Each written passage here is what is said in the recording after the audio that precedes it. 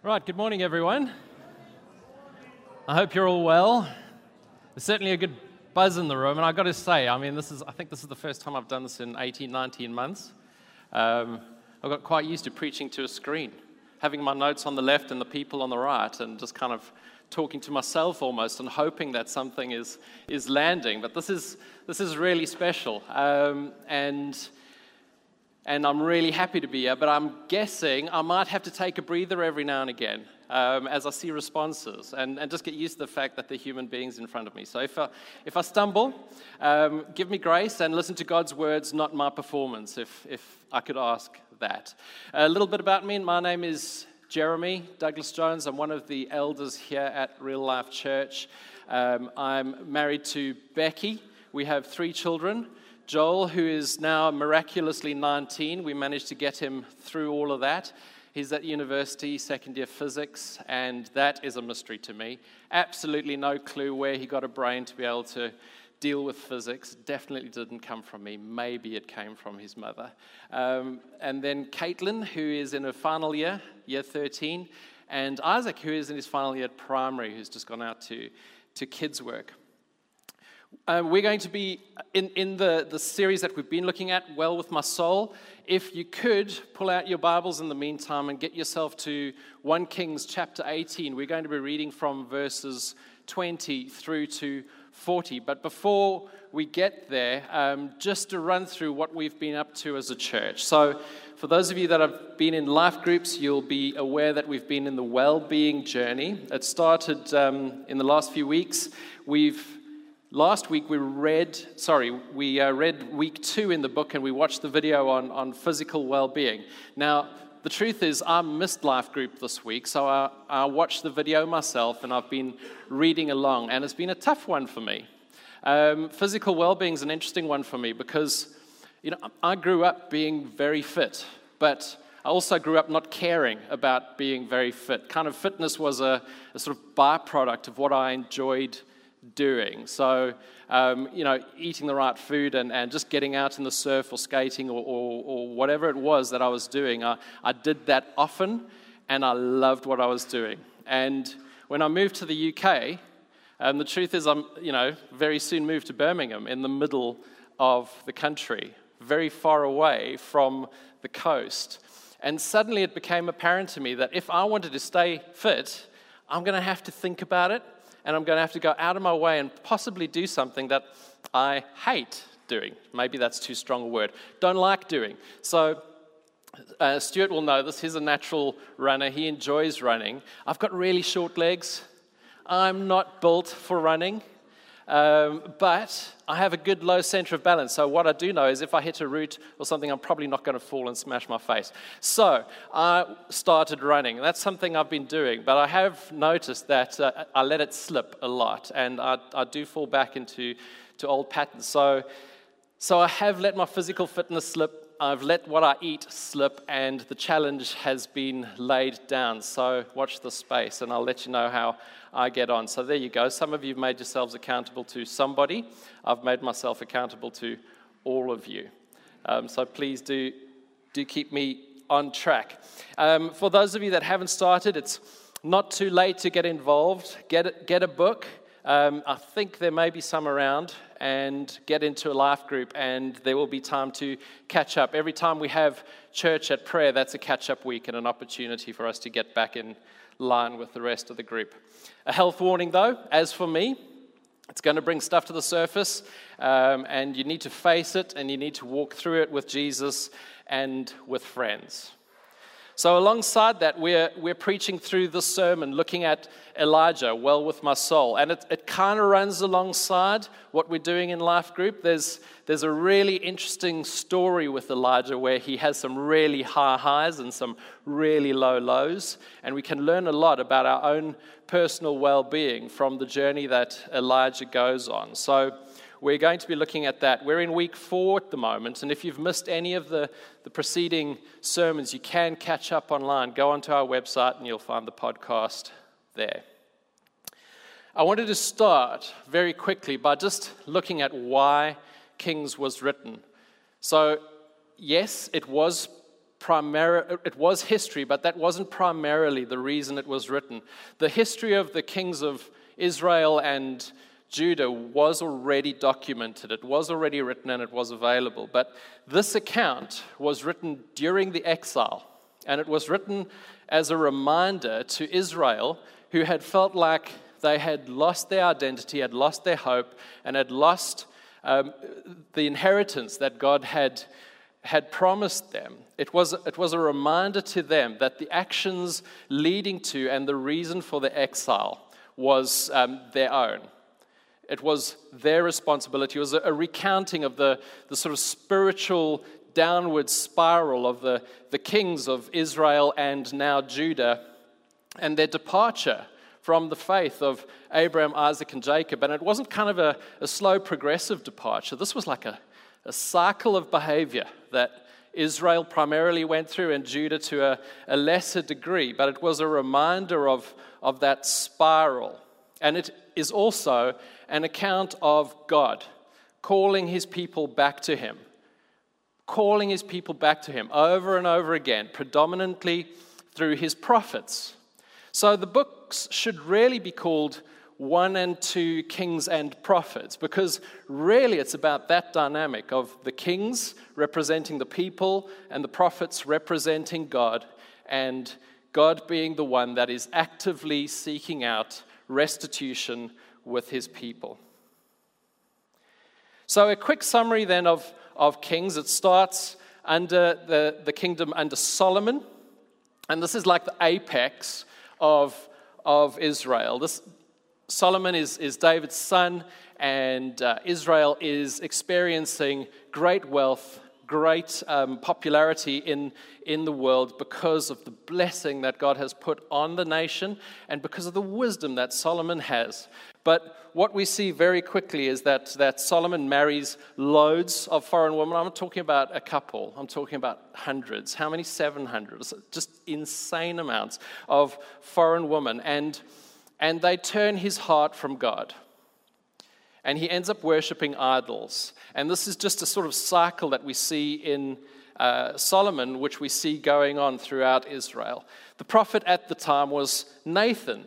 And then Solomon dies, and his son Rehoboam reigns in his place. And Rehoboam is harsh and cruel. And I guess you could think of him as perhaps the third in the generation of a very wealthy dynasty that doesn't understand what happened to get him there. So he's just really harsh and cruel. He doesn't connect with the people. He's a mean, nasty old king.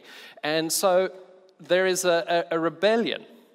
There is a rebellion led by Jeroboam. And at this time, Shemaiah was the prophet. But Jeroboam leads this rebellion, and it causes a split in the kingdom. So you have Israel that ends up in the north, and Judah that remains in the south and remains with Jerusalem as their capital and the temple being there and the sacrifices being offered at the temple there, but Israel in the north. And the prophet at that time was Ahijah.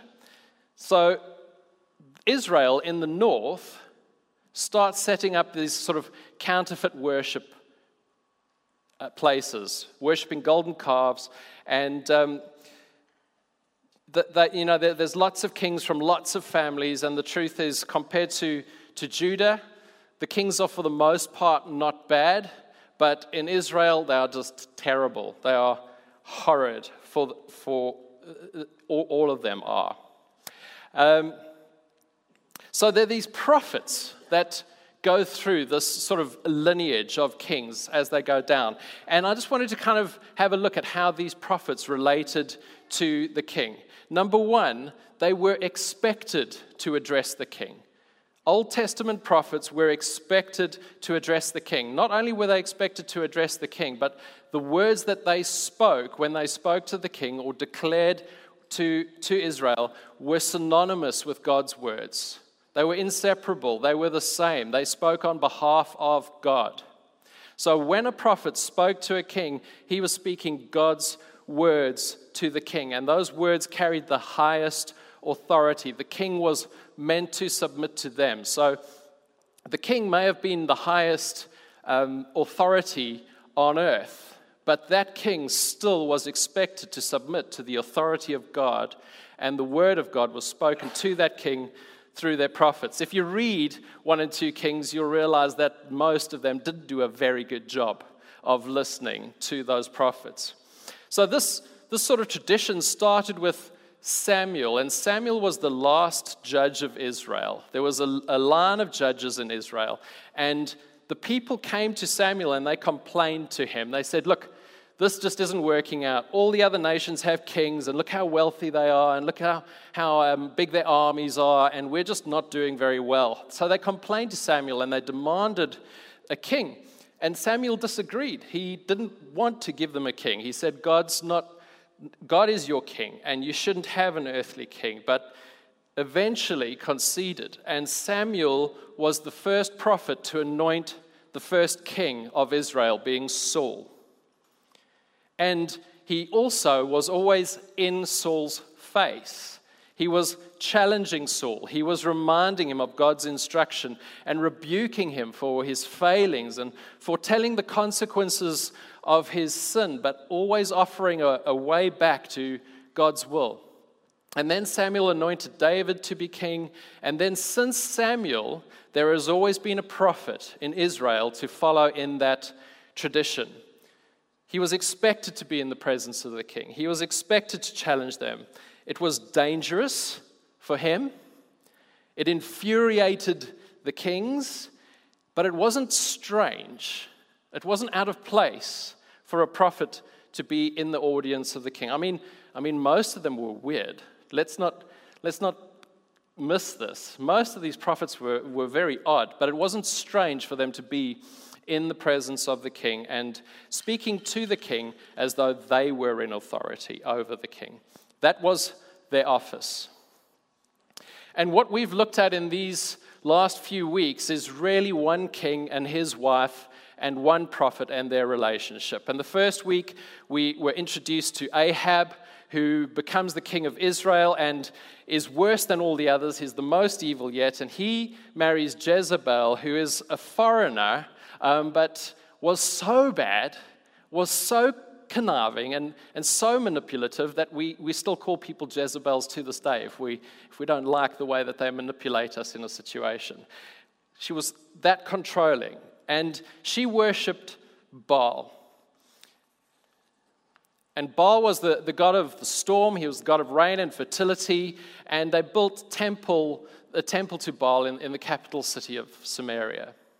And Elijah appears and he confronts the king, which is not surprising, and declares that there will be a drought in the name of the Lord, a direct confrontation to what Baal claims to have control over. And then he just disappears into obscurity as that drought grips the land. And we learned that sometimes God takes us into a place of obscurity and he hides us while he's doing his work around and sorting us out so that we're ready for the next step. And then in the second week, we see that moves. The Lord moves Elijah to Zarephath, a place of refining. So he's moved from obscurity to refining, where he's humbled and he's shaped by what happens to him with the widow and her son and the provision and the fact that she is starving but she feeds him, and then God continues to provide for them through this.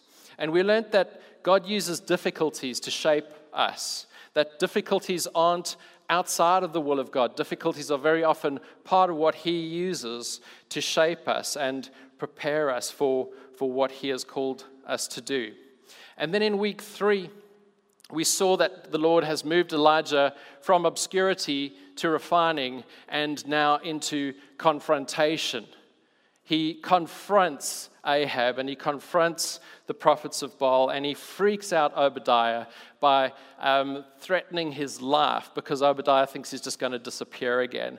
And we learned a lot about Obadiah and his role in all of this.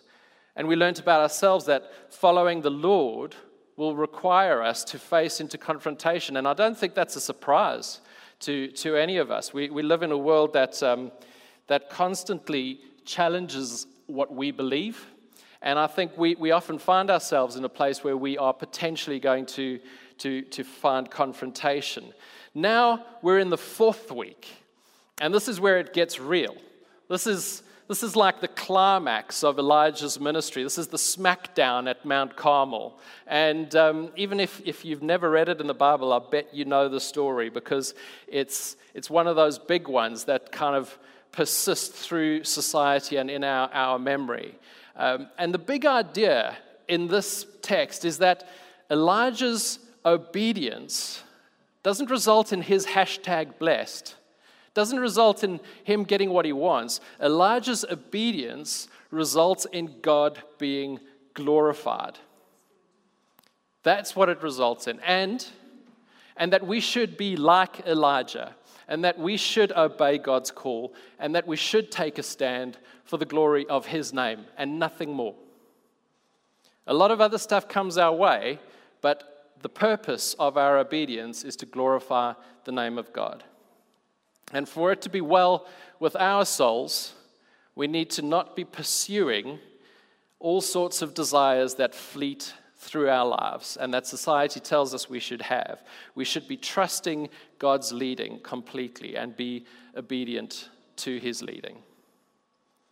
So the primary picture of 1 and 2 Kings is of a God who consistently reaches out to his people and offers them restitution despite their stubbornness. And that's really important to hold on to as you read this, because otherwise all you're going to see is a God that judges and is harsh. But that's not the point of this text. This is a God that reaches out to his people while they are stubbornly fleeing from him and offers them way more than they deserve. They repeatedly turn from him until they are judged by being overtaken by a foreign nation and sent into exile. But even then, even while they're in exile, he will not forsake them. And that he will continue to work out his plan of redemption of Israel through a coming Messiah. That's always the promise in the Old Testament. It's not like this is a story that flopped, so God came up with plan B. The point was always towards the promised Messiah that would deliver Israel. And this hope is extended to his people while making it very, very clear that it's their fault that they're in exile. And that God, despite their evil, has not forsaken them and is going on ahead to make a way for their redemption. So this is a concept that theologians call, and you can write this down if you want, but you can forget it as well. Just remember the concept. They call it prevenient grace. Prevenient grace. Now, we know what convenient means, but why prevenient grace? Essentially, it means that God extends grace to his people before they repent of their wrongdoing. He extends grace to them before they repent of their wrongdoing. And this extension of grace actually is active on the hearts of his people and causes them to repent. So the causation of the repentance is actually the grace of God. It's prevenient. It's there before it's needed. And it causes what we need to accept, to receive forgiveness. By rights, a just God should not extend mercy to an unrepentant people, but that is exactly what Yahweh does. And that's what makes him so different to the religious picture of a God that judges. Whenever his people turn back to him, what they discover is that he's actually gone before them and prepared their way. And that's amazing. And I mean, that's when I look at the Old Testament and I always encourage you to look for Jesus. You just see him there. You just see him there all the time. And it's an important concept when we look at this text in the light of Christ, because when we look at this, we see God using a prophet to make a way for the people to be reconciled to God. But when we look at Christ, we see God becoming a way for his people to be reconciled to him. And not just for a moment, but for all eternity. So we're about to go into the text, but to summarize the immediate context, Elijah has reappeared from obscurity. He's made himself known to Obadiah, who calls King Ahab.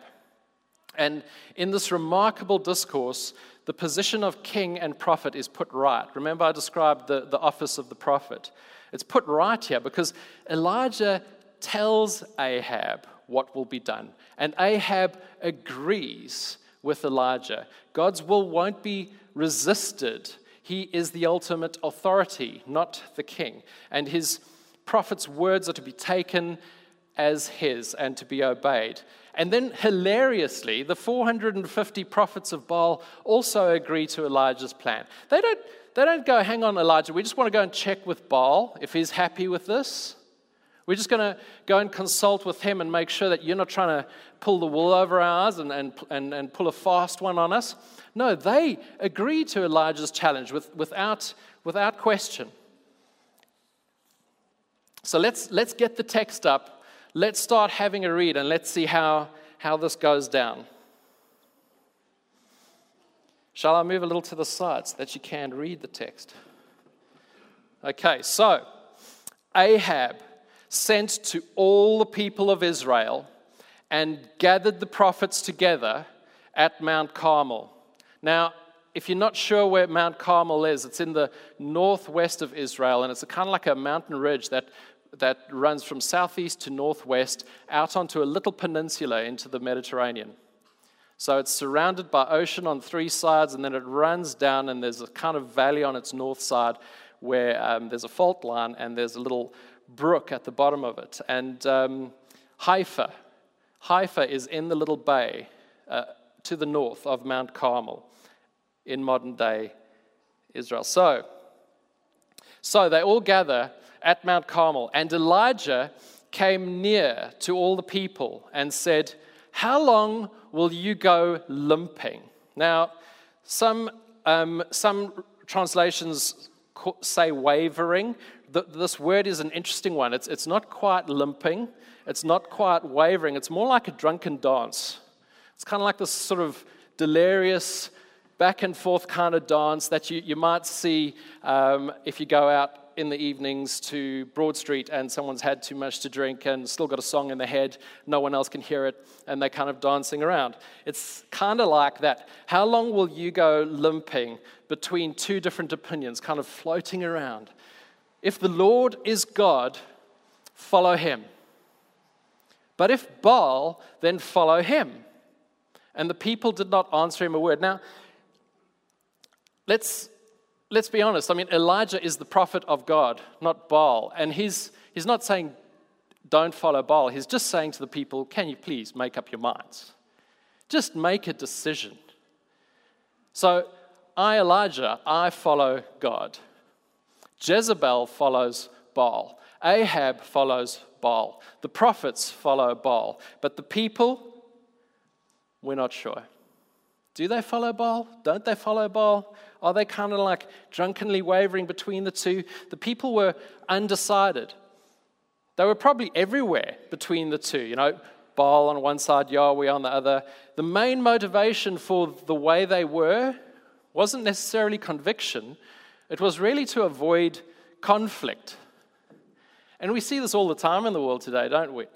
A lot of people avoid having a clear, decisive opinion on something simply to avoid conflict. They sit on the fence. It was clear from Jezebel and Ahab's behavior that they could not tolerate the worship of Yahweh. They were happy with you worshiping lots of other gods. They were happy with you having an idol to this, that, the next thing, as long as you went and did your Baal worship as well. But they couldn't tolerate worship of Yahweh because it just was not inclusive enough. It was exclusive. It was Yahweh or nothing. You couldn't have Yahweh plus idols. That was never the way it was going to go down. And Jezebel couldn't handle that. Ahab couldn't handle that. And the result is anybody that claimed that Yahweh was God was killed. So the people deferred an opinion. Let's be honest, they didn't much like Baal either. I mean, the idea of a God who demands child sacrifices couldn't have been massively appealing. I mean, if you're just living your life and you're raising a family and you're thinking at some point a prophet of Baal might come and grab my kid because we need some rain, not great. I don't think they particularly liked Baal, but they really were indecisive. They didn't want to put their stake in the ground and make a decision. Because neither did they like the idea of being put to death, because you dared to declare Baal as a false god. So here were these people, undecided and unwilling to make a commitment. Then Elijah said to the people, I, even I only, am left a prophet of the Lord. So back in a previous text, we heard how the prophets of the Lord were all slaughtered. And here is Elijah, the only one left. And Baal's prophets are 450 men. Let 2 bulls be given to us, and let them choose 1 bull for themselves, and cut it in pieces, and lay it on the wood, but put no fire to it. And I will prepare the other bull, and lay it on the wood, and put no fire to it. And you call upon the name of your God. Now, just a quick side note here. Some people say that Elijah was polytheistic, that he did believe in other gods, but just that Yahweh was the best one. He didn't. He was referring to Baal as a god here with a small g because they referred to Baal as God. But he did not believe in multiple gods. He believed in one God, the God of Israel, Yahweh. He did not believe that there were tribal deities that were all having a big fight up in the sky, and the way that panned out resulted in what life looked like on earth. That was never his faith. So you call upon the name of your God, and I will call upon the name of the Lord and the God who answers by fire. He is God. And all the people answered, it is well spoken. So the people saw it as, oh, this is a fair challenge. Let's see who wins this fight. And then we just go with the one who wins, because clearly then we'll be on the winning side and everything will be good. Then Elijah said to the prophets of Baal, choose for yourselves 1 bull and prepare it first, for you are many, and call upon the name of your God, but put no fire to it. It's amazing that he gives the 450 prophets of Baal the choice to go first. And they took the bull that was given them, and they prepared it and called upon the name of Baal from morning until noon, saying, O Baal, answer us. But there was no voice, and no one answered. And they limped, same word, drunkenly around, like there was the song going on in their head, but they were clearly, I suppose, dehydrated, maybe a little deluded. They've been shouting for 6 hours, and no one's answered. But they limped around the altar that they had made. And at noon, Elijah mocked them, saying, cry aloud, for he is a God. Either he is musing, he's just having a good think, or he is relieving himself. You know, gods have to do that kind of thing too. Or he's on a journey. You know, maybe he's on some kind of quest or voyage, or perhaps he's asleep, because we all need our sleep, and he thinks far better when he's had a good rest. I mean, who says that trash talking is a modern thing? You know, if you think of any modern sports team, part of the strategy is the game. Part of the strategy is the set pieces. And part of the strategy is how you get inside your opponent's head. And, you know, here's Elijah getting inside his opponent's head, seriously. And they are getting desperate. So they cried out aloud, and they cut themselves after their customs with swords and lances until the blood gushed out upon them.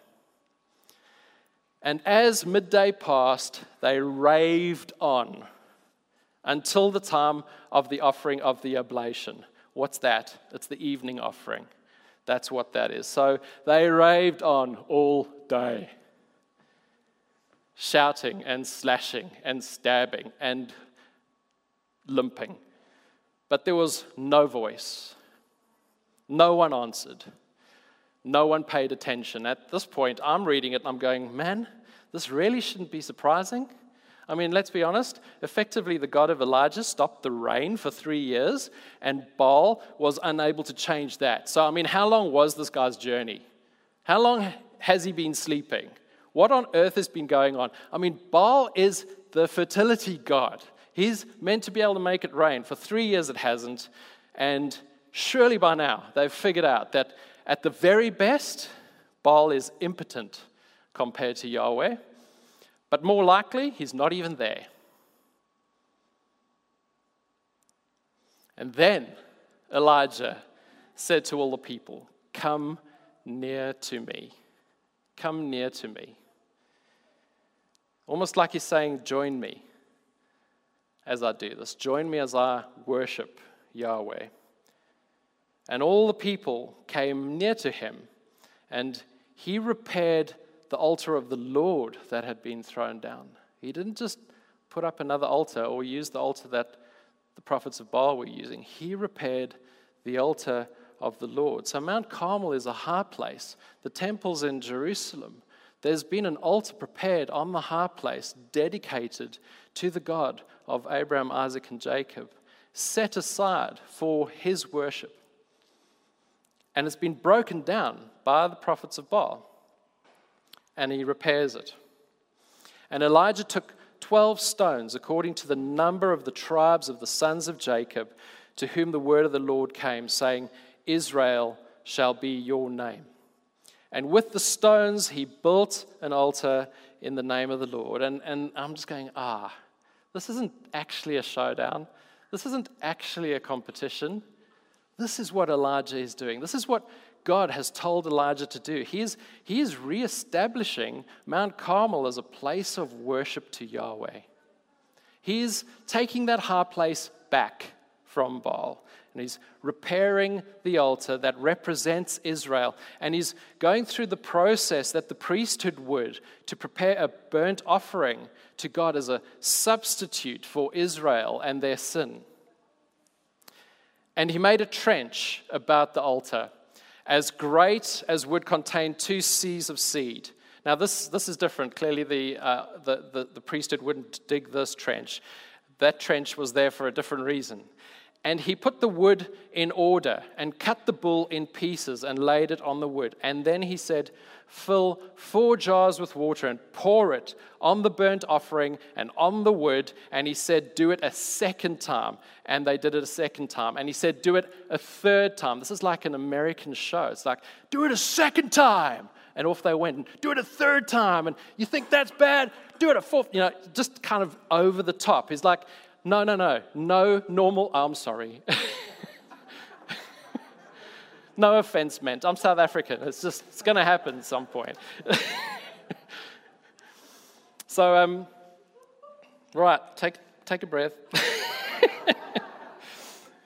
So, the point is, hey, I'm not going to trick you here. No normal fire is going to get this job done. We're going to soak this, then we're going to soak it through, then we're going to soak the soaking until it's completely and utterly soaked. There's going to be so much water over the situation that, if I light a match right now, we'll be here for 2 years and I still won't get this fire going. We might find out about that on Saturday, by the way, man.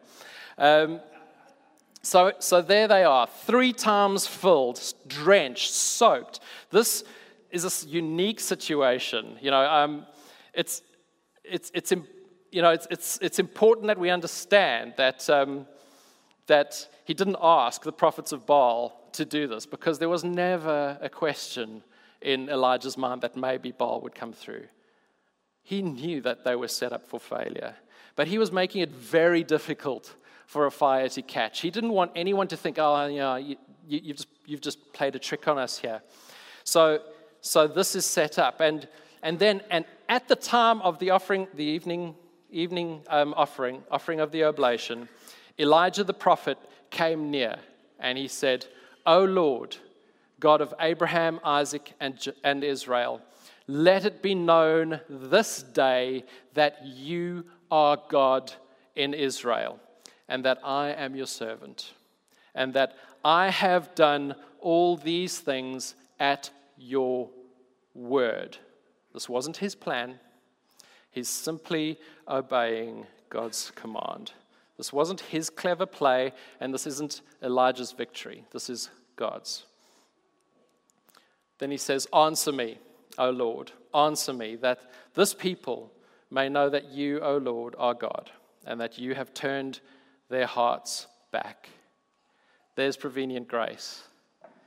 He's preparing the sacrifice that should be prepared by a repentant people, and he is setting it up And then he says that you, Lord, are God, and that you have turned their hearts back. Their hearts haven't turned back yet.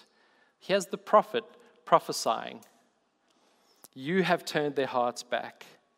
Then the fire of the Lord fell and consumed the burnt offering and the wood and the stones and the dust and licked up the water that was in the trench. No contest. Thanks for all that water. There's no limping here. No begging. No cutting. Just a simple prayer. A simple, simple prayer that it would be known that Yahweh is God and that he answers, and then he answers in magnificent fashion. Normally the priests would light the offering and the smoke would billow up, and they would pray that the fragrance would be acceptable to the Lord and he would accept their offering. But this time, God explicitly accepts the offering of repentance by pouring out his wrath. That fire is not like the kind of fire you'd like on you. This is the wrath of God poured out on, fortunately, a substitute for Israel. That's his judgment being poured out there. And it doesn't just destroy the offering, it destroys the wood, it destroys the altar, it destroys the dust, it sucks up all the water. It's like, come on, let's not carry on arguing about this. And when all the people saw it, they fell on their faces. And they said, the Lord, he is God. The Lord, he is God. And Elijah said to them, seize the prophets of Baal, let not one of them escape. And they seized them, and Elijah brought them down to the brook Kishon and slaughtered them there. And I wish there was a paragraph break between those two lines, but there isn't. So the people fall on their faces, they say he is Lord, he is God, and immediately Elijah says, seize the prophets and slaughter them. And that's the end of the text. And there's a lot that we can learn from this text. There's a lot we can learn from Elijah. There's a lot we can learn about the prophets of Baal and from the people and from Ahab. But what I wanted to point out is this is not a prescriptive text. This is what we call a descriptive text. So it is not saying, this is what Elijah did. Now all who read this must go and do exactly the same. You know, if we're in any doubt, okay, that's not what it's saying. So it's telling a story about specific events in Israel's history, and it refers to specific people with a specific mandate from God. So to be clear, when we read this text, the main takeaway should not be climb a mountain, sacrifice a bull, call down fire, and slaughter 450 people. That's not what we should do. Okay. Just making that clear. Okay, good. That was Elijah's job. Our job is different and it is unique, and we're going to look at that. We're going to look at what we can learn. The second thing that I wanted to point out is that often we look at this as the ultimate smackdown, but that would be to miss the point. What we have here is the reestablishment of worship. And what Elijah has effectively done, what he has put right, is he's fulfilling the role of prophet, and he is fulfilling the role of priest, isn't he? Because he is declaring God's will to the king and to Israel, and at the same time he is performing the sacrifice, and he is mediating between God and his people. And the relationship with the king of Israel is in right order for the first time. So what we see is the offices of prophet, priest, and king working well for a time. He's submitted to the authority of God's will. But what can we learn? What can we learn? And we're coming into land now. First of all, take a stand. That was Elijah's call to the people. Stop wavering. Stop being like those drunken fools, wobbling around, not quite sure where they're meant to be. Stop wavering between two things and make up your mind. Even if it means that you will come into conflict, take a stand. Take a stand. Secondly, know your place. Not in the American way, but just know your place. Like, we're not being rude here. Just know who you are and where you're meant to be. Elijah was a great prophet. He was a great prophet. But you know what? Jesus said that John the Baptist was greater. And John didn't perform greater miracles than Elijah. Nowhere near. I mean, there was some other remarkable stuff going on in terms of repentance in people's hearts. But he was declared as greater by Jesus. And he also said that we, the least of these, and the least in the kingdom, will be greater than John. We are greater than John. So if Elijah's a great prophet, John is declared as greater because of his proximity to Jesus, because he gets to herald in the Messiah. So all the other prophets are looking to the Messiah, and they're great, but John is the greatest because, no, he doesn't perform great miracles, but he heralds in the King. And then we are even greater than John because we get to see everything that those prophets yearn to see with their own eyes. How amazing is that? Know your place. Elijah was a prophet. Now, this is a capital C prophet. The gift of prophecy is one thing, but none of you will ever be. You will never, ever, ever, ever, ever be a prophet like Elijah was, because you will never hold the office of prophet and declare to the king like Elijah did. And your words will never, ever be equivalent with God's. So you will not be Elijah. Obadiah worked for the king. And some of you may be able to relate to Obadiah, the 2 weeks ago sermon. For most of us, we have a role to play that is our own. And this is important for your well-being, whether you believe in Jesus or not. It is unique. And only you can fill that role. And you need to stop looking at what other people do. Sometimes I look at the Smackdown and I think that's Instagram right there. That's Facebook. That's Twitter. That's everybody else whose lives we look at and we go, oh man, they just live on the mountain, don't they? Everything goes well for them. My life sucks. It's terrible. Listen, when we see Elijah's life, when we see the obscurity, when we see the preparation, when we see what happens after this text, that's most of our lives. Stop comparing yourself to what other people do and what other people proclaim publicly, the big things, and start listening to what God has called you to and be obedient to that. Be obedient to what he has commanded you and be satisfied with the fact that he has made you and placed you in the perfect place for what he's called you to do. And that leads to the third point. Be confident. Be confident in the will of God. Trash talk your enemies like old Elijah did here. You know, if he said it, it will come to pass. Don't be like those prophets of Baal that didn't even listen to Baal. They were just trying to bend their God to their will. Running around, slashing their wrists. That's a bad practice. You shouldn't do that. It can be dangerous. Becoming deluded, jumping around, demanding that he brings down fire. Baal didn't say to them once that that's what he would do. They were trying to manipulate him. Rather, be quiet and listen, which really means read God's word and pray. And if you think, well, what about listening to the Holy Spirit? Well, let me tell you what. Listening to the Holy Spirit doesn't work. It just doesn't work if you don't read God's word and pray. And what if you say to me, but Jeremy, I'm just not a reading kind of person. I find God's word dull and boring, and I far rather be like spontaneous and just listen to the Spirit and just go where he takes me.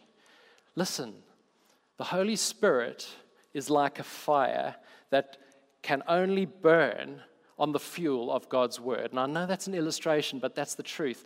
The Holy Spirit won't contradict the word of God. He will bring the word of God alive to you. He will cause it to burn inside of your heart, and he will take it from dead wood into living fire. But you need the word of God. Some people have spoken to me, and I feel like this sometimes, like so dry. Like, you know what? Sometimes you eat food that you don't like eating, but if you don't eat it, you die. Sometimes you just need to eat 3 meals a day. And sometimes you just need to read the Word of God and pray. Wow, that rhymed. I'm going to... Can I have that extract? Thanks. Excellent. So you've just got to do it. And you know what it does? There's a thinking in your head and there's a thinking in your heart. You know what consuming the Word does? It changes the thinking in your heart.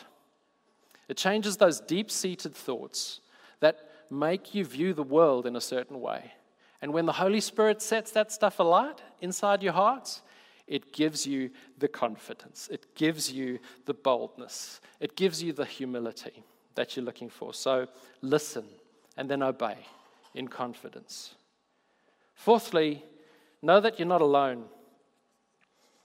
You look at this, you see prevenient grace. God's grace preceding his people and finding a way to turn their hearts and cause them to repent. I've heard so many people say, oh, I found Jesus. Oh, I realized that I was in sin, so I repented and I said, Lord, you be my king, as though it was all our doing. But anybody who's been saved any amount of time will look back and go, actually now I see God's hand. I see how God moved all the way through my life and brought me to that place. I would never have repented if it wasn't for him. I would have never declared him as God, as my Lord, if it wasn't for him going before me. So he's turned your heart to him before you even knew you needed to. And he'll continue to go before you and give you what you need to do his will. Sinclair Ferguson, some of you may know him, some of you may not. If you want to find out more, Google the name. Sinclair Ferguson said this: "It is misleading to say that God accepts us the way we are. Rather, he accepts us despite the way we are. He receives us only in Christ and for Christ's sake." What that means is he only receives us because when he looks at us, he sees Christ, not us. He's not going, oh, you're such a lovely little person. If he saw you without Christ, if Christ was moved out of the way, his wrath would come burning down on you. Then Christ stands as a substitute for us. Paul and Kay are like, oh, he's talking straight to us. I'll look somewhere else. And he sees Christ, and he accepts you despite who you are. And he does it for Christ's sake. Nor does he mean to leave us the way that he found us. He's not going to leave you wallowing in all of the stuff that makes you struggle, but to transform us into the likeness of his Son. And finally, see Jesus in this text. And guys, I'm going to end here, so if you worship team, if you want to come up, but see Jesus in this text. Jesus is way better than Elijah. Elijah's great, but Jesus is so much better. Elijah fulfilled the office of prophet and priest for a time, but Jesus is the consummation of the roles of prophet, priest, and king for all eternity. Elijah mediated on behalf of an ethnic people group. Jesus stands and mediates before his Father for all people, across all nations, tribes, and tongues. In him we now have our Lord, we have our King. We don't need any other earthly king, and his will is perfect. We never need to doubt his policy. We never need to question his action. It's perfect, and his hand is merciful, and in him we have our mediator. We have the priest that's not only the priest offering, but the sacrifice on the altar. He's laid out once and for all for us as a substitute on the altar of the cross. And all of God's righteous, deserving wrath was poured out on him. And instead of us, and in him we have the perfect prophet, the one whose word stands for all time, whose will is never frustrated, and to whose voice all ears will yield and all knees will bow. That's the Jesus that we worship. And Lord, I just pray that as we've looked at Elijah, as we've looked at the prophets of Baal, as we've looked at the people and their response, Lord, I pray that our hearts will see you. And Holy Spirit, that we would see that you have gone before us and you have made a way. That you have